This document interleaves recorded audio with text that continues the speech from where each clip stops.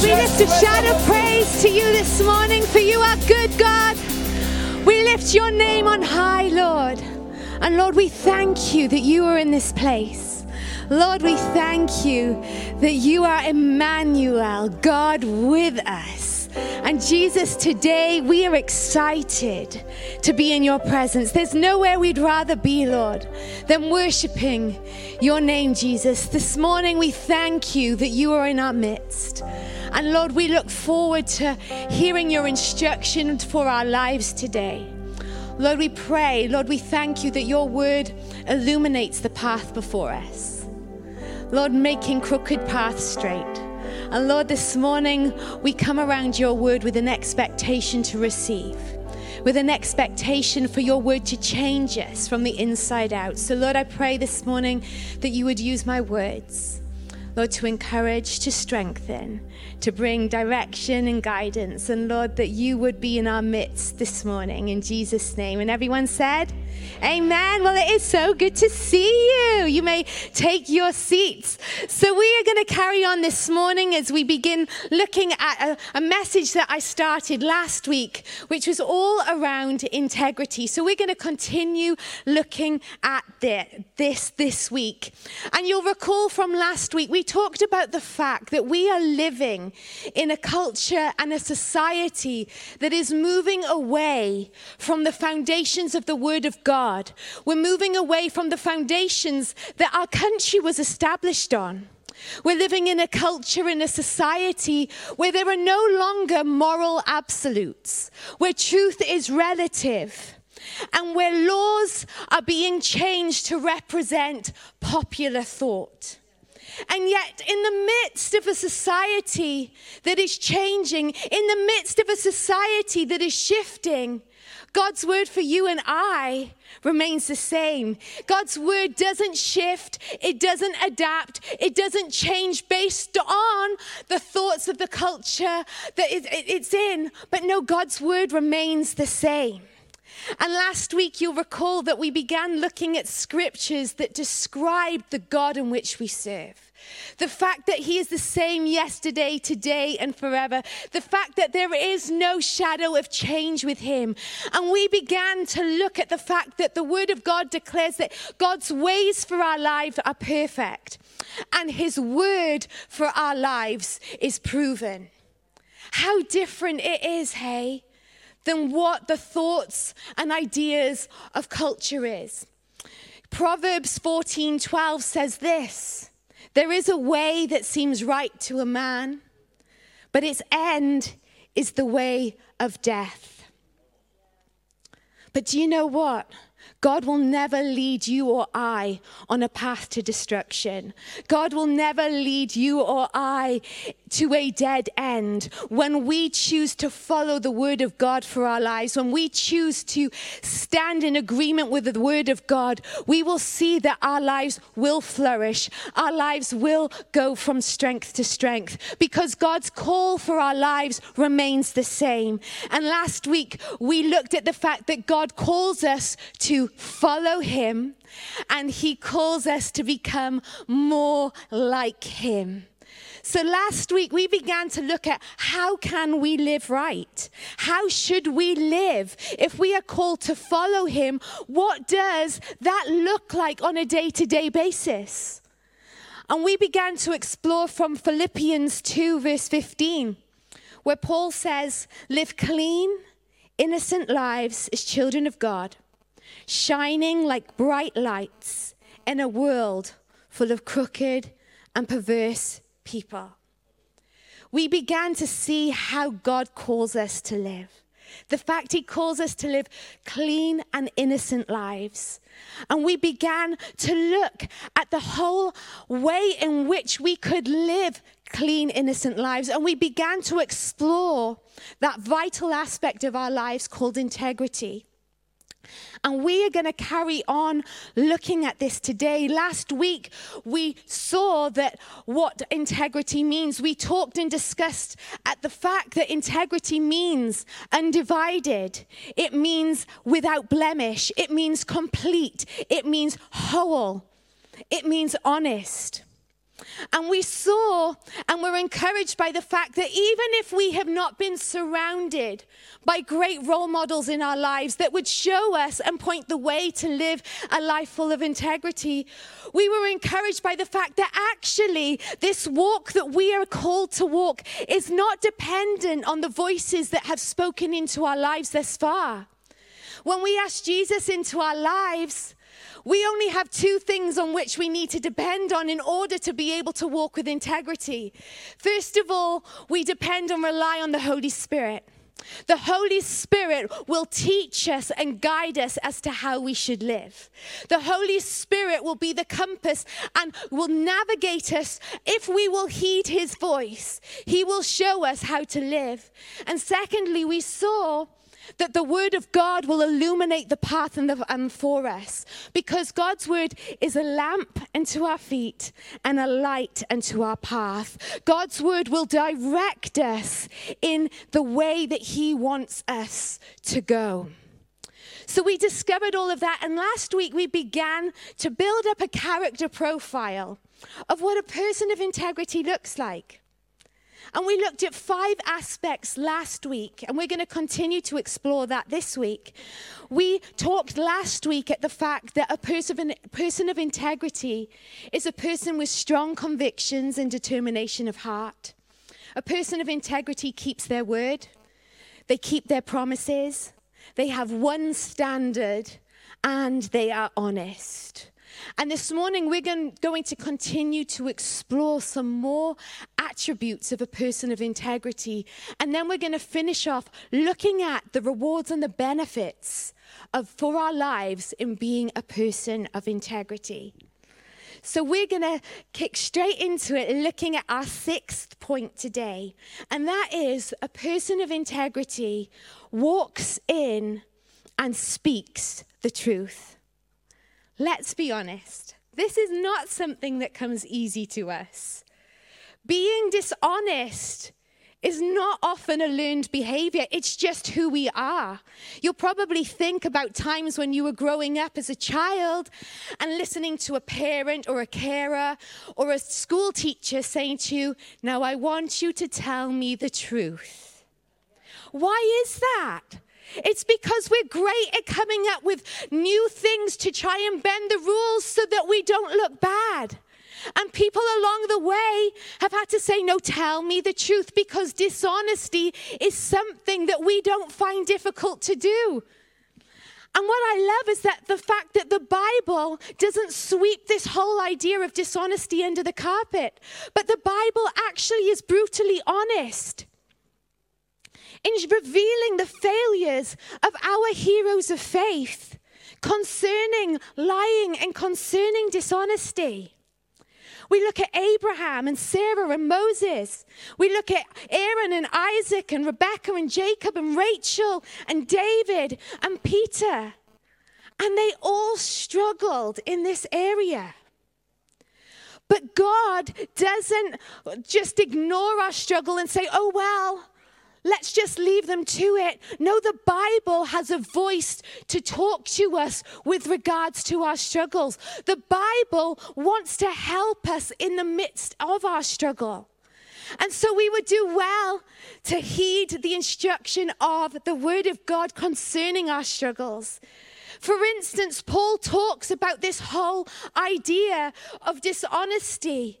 And he says in Ephesians 4:25, he doesn't mince his words, he comes straight to the point, and he says this: "So stop telling lies. Let us tell our neighbors the truth, for we are all parts of the same body." Paul doesn't kind of say, "Oh, it's okay." He says, "No, just stop it." That is the word of God for you and I. We are not to lie. So if we're not to lie, let's just take a step back. What will the starting point of us living truthful lives be? And I want to say to you today, the starting point for us to be able to live lives that are truthful, where we walk in the truth, is falling in love with Jesus. That is the starting point of being and walking in truth. Falling in love with Jesus and allowing the gospel to change and transform us from the inside out. Walking in truth will become part of our walk because it is who God is. God is the one true God. His word is true. Jesus was and is the truth, and the Holy Spirit is known as the Spirit of truth. So God is truth through and through. And because of that, we can expect to begin to walk in this because he asks us and he tells us that he is going to conform us to his image. So if he is true, then that will become the attribute that if we will allow the word of God and the work of the Holy Spirit to work within us, that will be the thing that will be reflected from our lives too. Lying doesn't have any place in our lives anymore when we invite Jesus into our lives.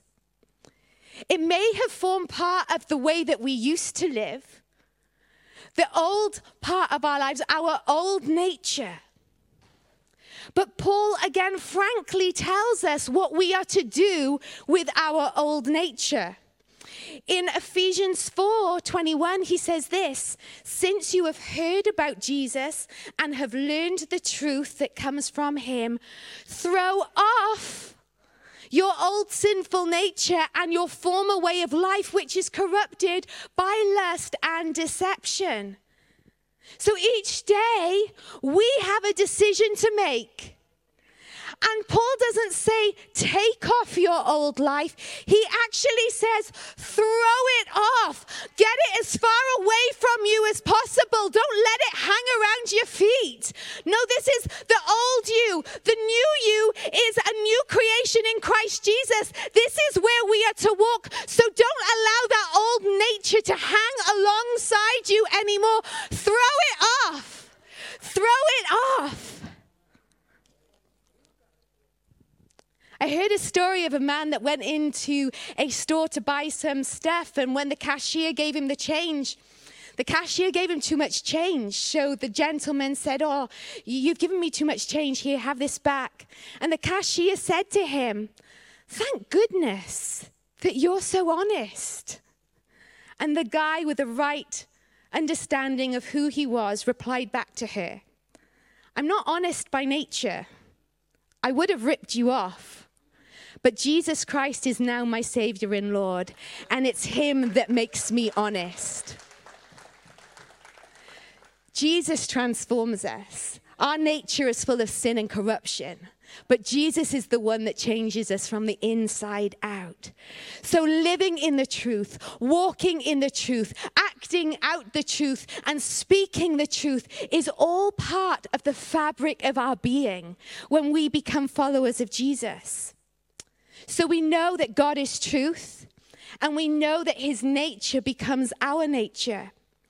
So the next question I want us to consider is this: what is going to keep us walking in the truth on a daily basis? Because the reality is, life is going to surround us, and life will try to, and circumstances will try to attack us in living out this life of truth. So what is going to be the thing that is going to motivate us to live in the truth on a daily basis? We know Paul said in verse 25, stop telling lies, reject all falsehood. But I love that the verse before, he actually gives us the reason and the motivation for us to be able to stop telling lies. In verse 24 of Ephesians 4, he says this: and put on the new self, the regenerated, the renewed nature, created in God's image, godlike, in the righteousness and holiness of the truth, living in a way that expresses to God your gratitude for your salvation. The motivation for us to walk day by day in this truth is a motivation to live a life that is pleasing and glorifying to God. That is our motivation. That is the thing that we need to remember day by day, that the words of our mouth and the meditations of our heart would be acceptable to the Lord. We are designed to live in a way that would glorify God. And that's a very different motivation to the motivation that we may have had to be truthful prior to accepting Jesus. Because I'm not suggesting that there aren't truthful people in the society in which we live. Because there are people that are truthful. But the motivation is very different. Prior to accepting Jesus, we may have been truthful from a place and a motivation of being morally correct. For us knowing that what we say is true. Or we may have been truthful from a place of fear of shame. Shame and being found out to be lying. Or even from a place of fear because of punishment. I know that this is wrong and I fear being punished, and therefore I will speak and live the truth. But that is a very different way of living to the way that the believer and the follower of Jesus would live. Our motivation to tell the truth and to live in the truth is no longer about being morally correct. It's no longer from a motivation of fear of punishment or shame.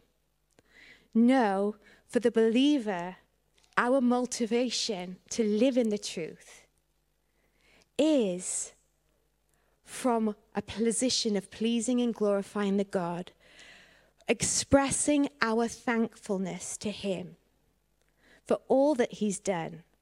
And that is a game changer.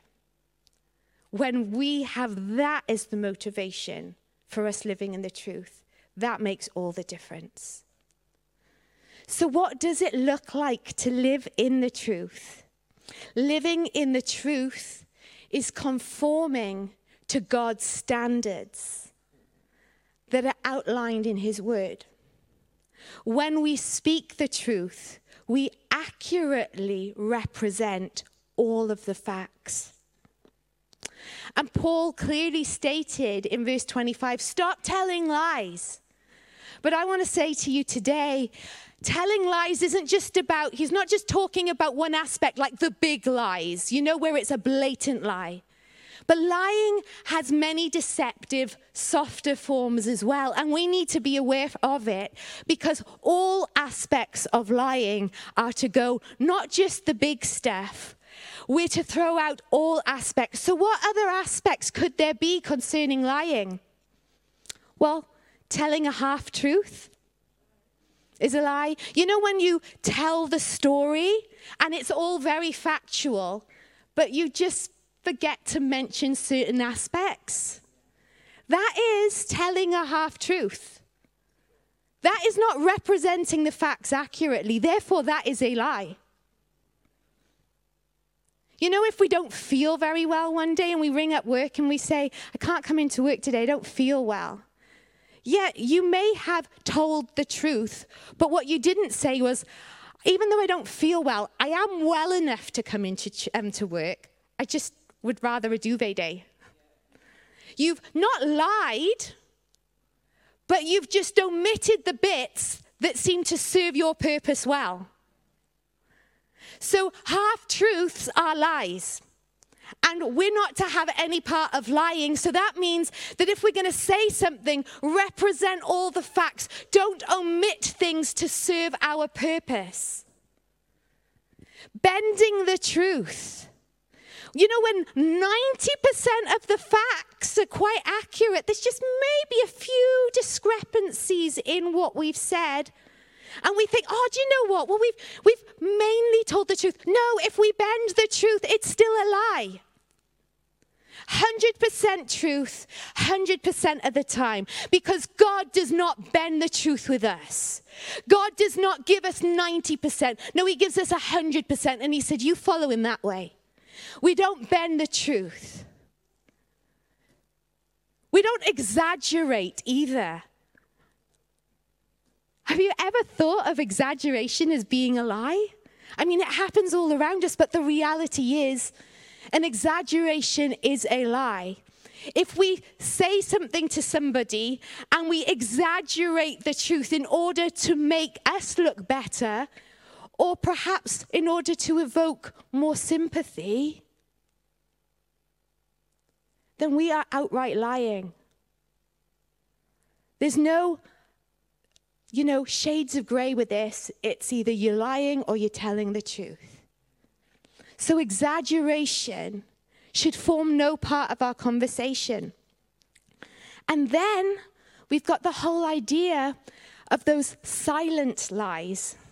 Maybe when somebody talks about something you've supposedly done and you haven't done it, but gosh, it makes you sound so good to the other people that are listening. So you think, I just won't say anything. I'll let it go under the radar. I won't correct it. Well, no, those silent lies are still lies. If somebody thinks you've done something that you haven't, or they're blagging you up and really praising you, and it's not quite accurate, well, to just ignore it, that is lying too. So the Bible says just don't do it. So I want to give us some top tips for telling the truth, because God wants us to live and walk in the truth. The first thing that I want to say is this: truthfulness is the foundation for which our relationships are built. Truthfulness is the foundation. So if we lie, if we tell half-truths, if we bend the truth, if we exaggerate the truth, then we are actually destroying the bedrock of the foundations from which we are living and establishing a relationship from. Augustine, in his book Confessions, said this: I have had experience of many who wished to deceive, but no one who wished to be deceived. Don't allow our relationships to be corrupted, for trust to be removed as a result of lying and dishonesty, because it will sabotage the things that God has placed in our lives that are so precious. But let our relationships be based on truthfulness and honesty and integrity. The second thing I want to say is make a decision to speak the truth before the situation occurs to tell a lie. Make that decision. Like I said, this old way of doing things needs to be thrown away. We are now new creatures in Christ. The old has gone and the new has become. So we have to not give in to the temptation to lie. And one way that we can do that is by waking up every day and saying, I refuse to not tell the truth. I refuse to tell a lie. Make a decision. Be firm with yourself. Bring yourself in order and say, I'm not going to lie. I'm not going to tell a half-truth. I'm not going to bend the truth. I'm not going to exaggerate. I'm just not going to do it today. And you know what? You'll probably find that it's not as easy as you thought. Because the reality is that so often our lives are built around little truths, little half-truths. They're built around little things. And we become habitual sometimes in lying, and we don't realize how often we do it. But I would encourage each one of us, if we will make a decision each day to say, no, I am not going to lie, then yes, it may be a challenge. And yes, you may find yourself having to kind of step back and go, oh my gosh, I can't believe that nearly slipped out of my mouth then. Oh my gosh, God, I nearly said that. But you will consciously be aware of this. But given time, the more that you make a decision to walk in the truth and speak the truth, you will be surprised how much easier it will become. And it will almost become more like second nature to you when you decide, actually, I refuse to speak the truth. I refuse to lie. So, gosh, don't do that. So make a decision to speak the truth before the occasion arises to tell a lie. And then finally, I want to say, make a decision to tell the truth, even when it makes you look bad. Oh. Nobody wants to be in this position, do we? We never want to look bad. I don't want to look bad in front of people. But the reality is we often lie because truth exposes our sin, or because we fear what will happen if we are honest. But we need to make a decision to be honest about everything.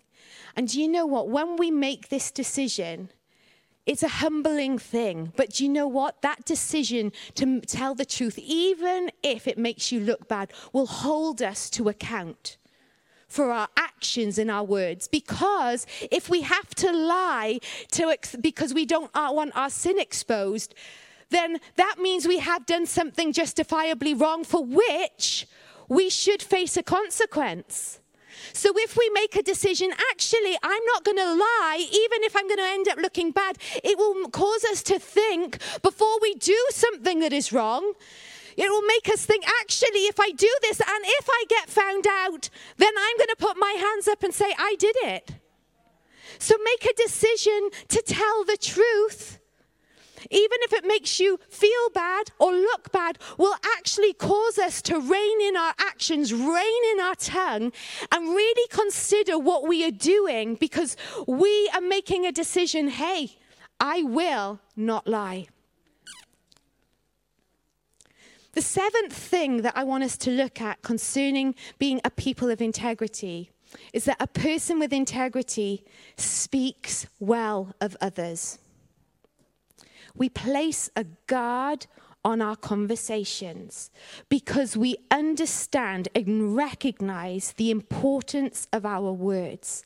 We understand that the Bible says that the power of life and death is in the tongue. We understand that there can be a great impact not only on our lives but in the lives of others when our mouths are left free rein.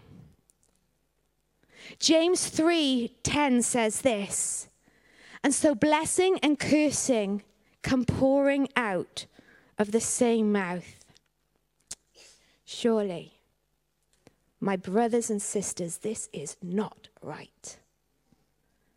We need to think carefully about the words that we use in relation to other people.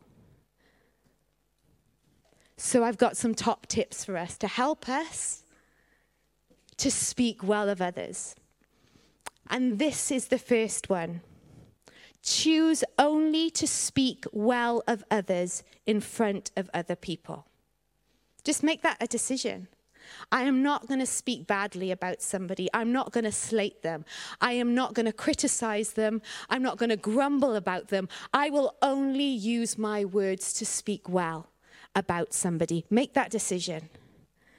David, describing the person whose character would dwell with the Lord, said this in Psalm 15, verse 2. It's those who lead blameless lives and do what is right, speaking the truth from a sincere heart. Those who refuse to gossip or harm their neighbors or speak evil of their friends. Those things have no place in our lives as followers of Jesus. They may have been part of the old way that we did things, but no. We've got a higher standard from which we've been guided to live now. I can remember as a teenager being in high school, and I can remember just being in amongst people and being taught this in church, and then listening to the conversations that were being had in between lessons, listening to the conversations with my friends when we were hanging out for lunch. And I could not believe how much our words were used to pull people down, how much our words were to speak negatively, to gossip about people. And I made a decision based on what the Word of God said, and I thought, I am not going to gossip.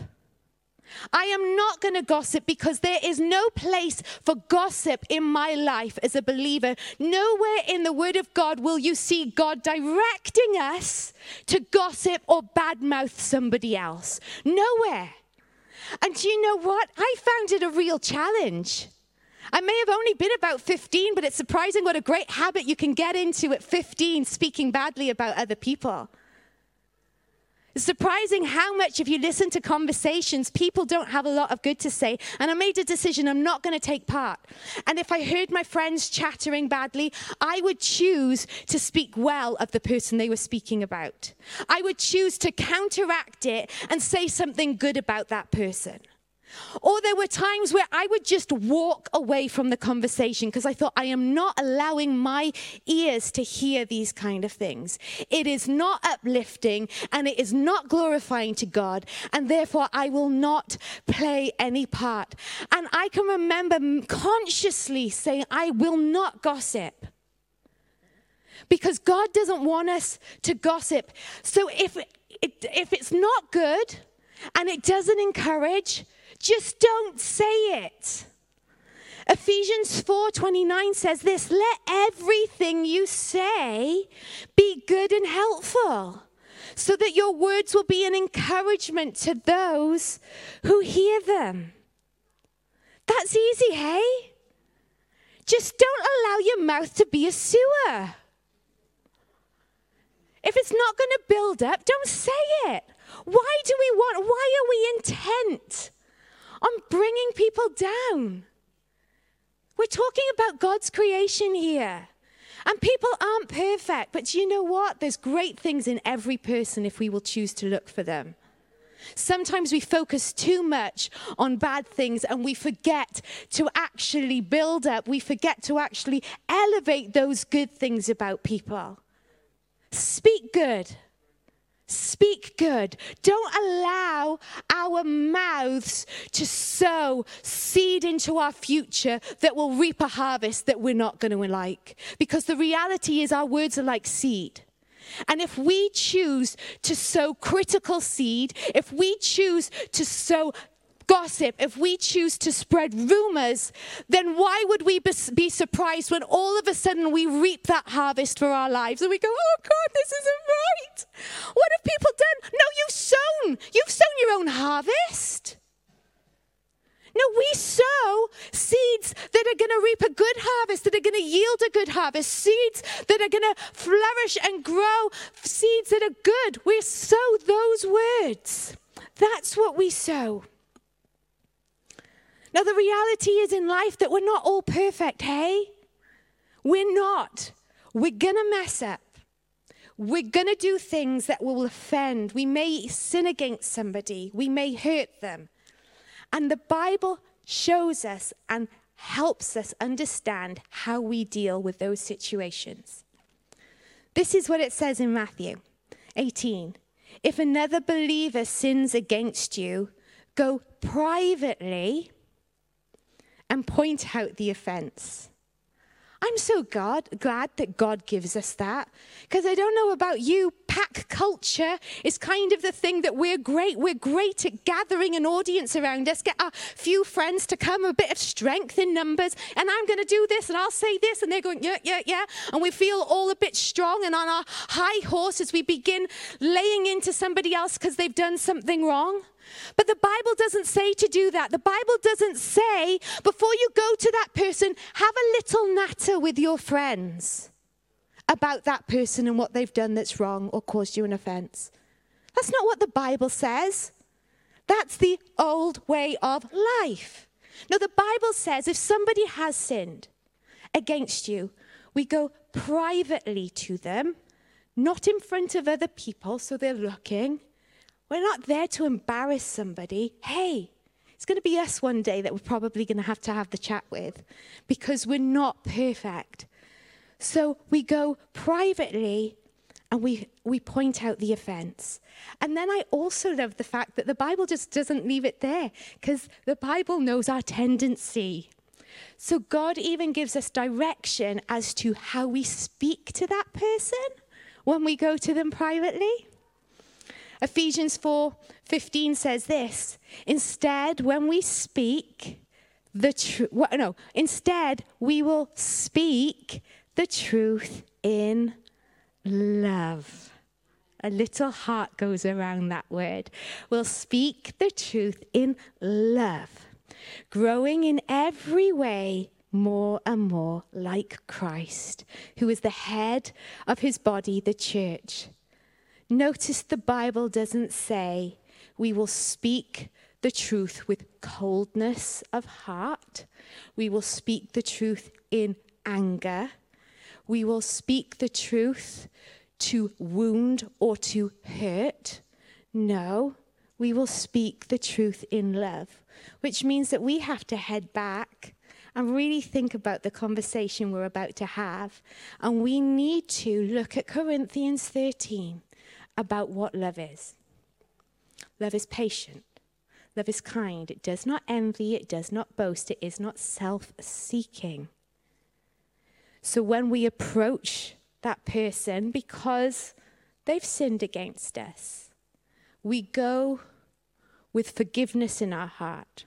We go to win that person. We go patiently with kindness. We go graciously. We don't go like Peter, who lobbed a man's ear off because he was doing wrong. No, we speak the truth in love. And a great yardstick for us all to remember, a great rule, is how, when I mess up, how would I like somebody to come and speak to me about my failure? And if we will consider that, we can then head to that person based on what we know about what love is and speak to that person the truth, but in love. So today and last week, we've looked at 7 attributes of a person who lives with integrity. And there are probably way more attributes that you can study in the Word of God, but we've looked at 7 to help us on our way. And so we're going to finish there today on those attributes. But I want us to just look at the benefits and the rewards that we have by being people of integrity. Have you ever thought that actually there are rewards for living an integrous life? So first of all, I want to say that one reward of integrity is that it pleases the heart of God. 1 Chronicles 29:17 says this, I know, my God, that you examine our hearts and you rejoice when you find integrity there. What an awesome thing to think that when we live with integrity, we are pleasing the heart of God. And you know, when we live with integrity, we are actually representing Jesus well, because Jesus walked with integrity. So we are diffusing that aroma of Christ. We are showing people the transformation that Jesus has done in our lives when we walk with integrity. Secondly, another reward of integrity is that it causes us to have joy. Psalm 119 says this, joyful are people of integrity who follow the instructions of the Lord. Joyful are those who obey his laws and search for him with all their hearts. They do not compromise with evil, and they walk only in his paths. You have charged us to keep your commandments carefully. Oh, that my actions would consistently reflect your decrees. Then I will not be ashamed when I compare my life with your commands. As I learn your righteous regulations, I will thank you by living as I should. I will obey your decrees. Please don't give up on me. Oh, God knows that it's a challenge.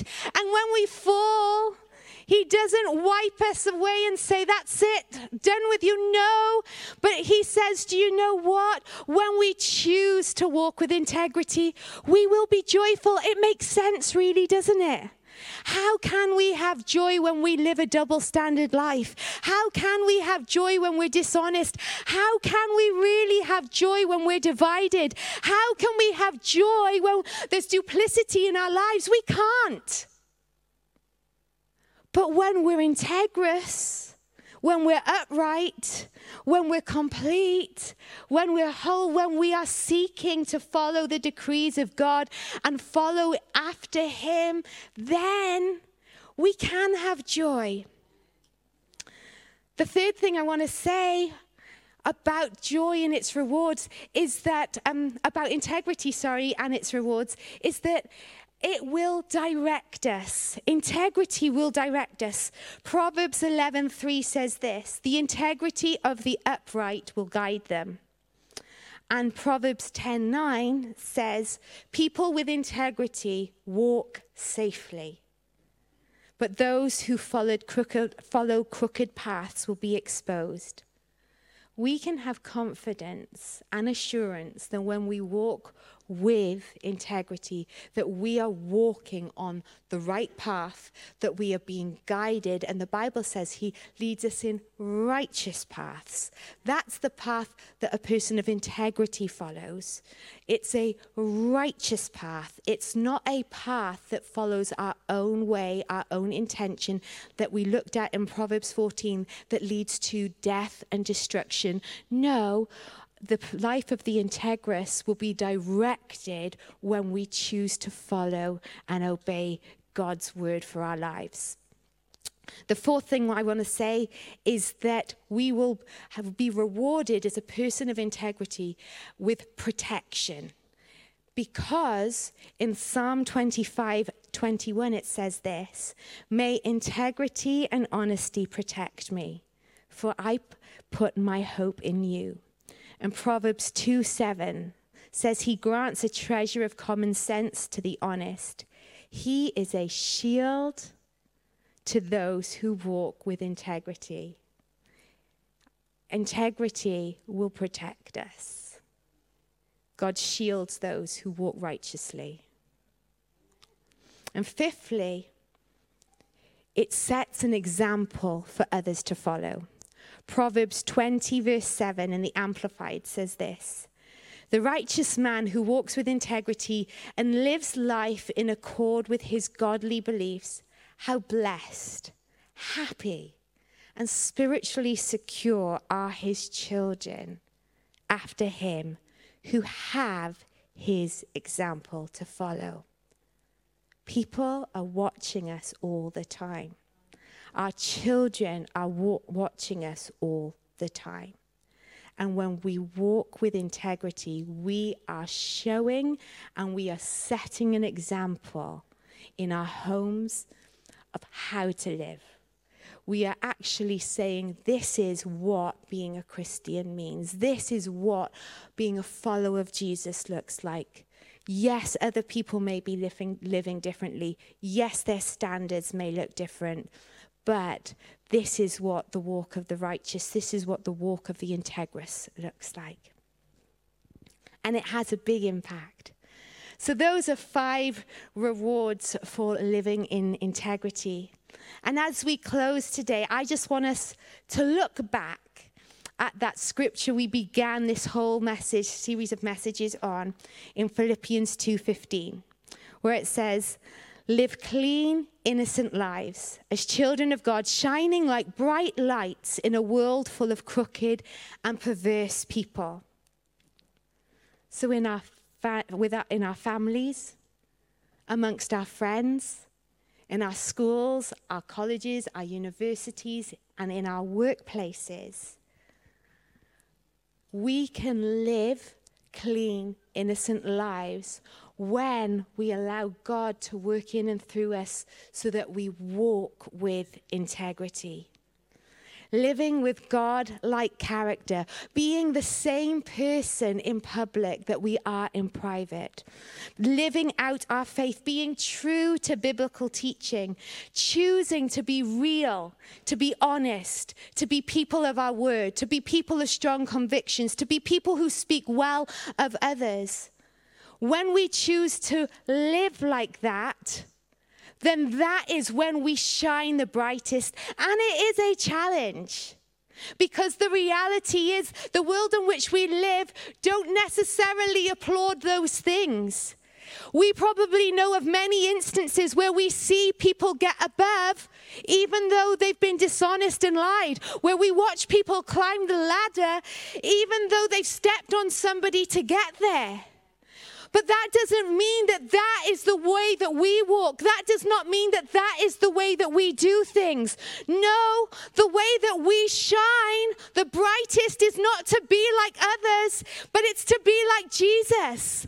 The way that we shine bright is to say, God, you work in me and through me and use my life to be a light. I want to live a clean and innocent life in the midst of a generation that is crooked, in the midst of a generation that's surrounded by darkness.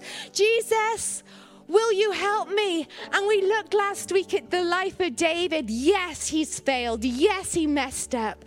But oh, he had that heart. Teach me your ways, O God, that I may walk in your truth. Give me an undivided heart. And that can be our prayer and our cry too. That God would change us from the inside out. And again, we are not doing this in our own strength. It's impossible. The standard is too high. God doesn't set standards based on our ability to attain them in our own strength. God set his standards according to who he is and according to what his word is. But when he sets the standard, he comes alongside and says, do you know what? I'm going to help you. You're not going to do this in your own strength, but I am going to give you the Holy Spirit to help you, to guide you, to lead you. And we know that it's the Holy Spirit that is at work in us, both to will and to do his good pleasure. All we have to do is heed his voice. Not turn a blind eye when he speaks to us, but heed his voice and allow him to shape and mold us. And if we allow him to do that, he will lead us on an integrous path. He will lead us to be a light that shines in the darkness, pointing at people who are searching to the Savior, our King and our Lord, Jesus. So this morning, I want you to be encouraged by the word. God has got great plans for you and I. And he wants us to live victorious the way that he has created us to be. He wants us to be conformed to his image. So let's each day ask him to help us, to strengthen us, to lead and live a life filled with integrity. You may be in here today and you've listened to the message and you're like, ooh, I can't live that way because I've never done the first step that you said. What's the beginning of living in truthfulness? It's falling in love with Jesus.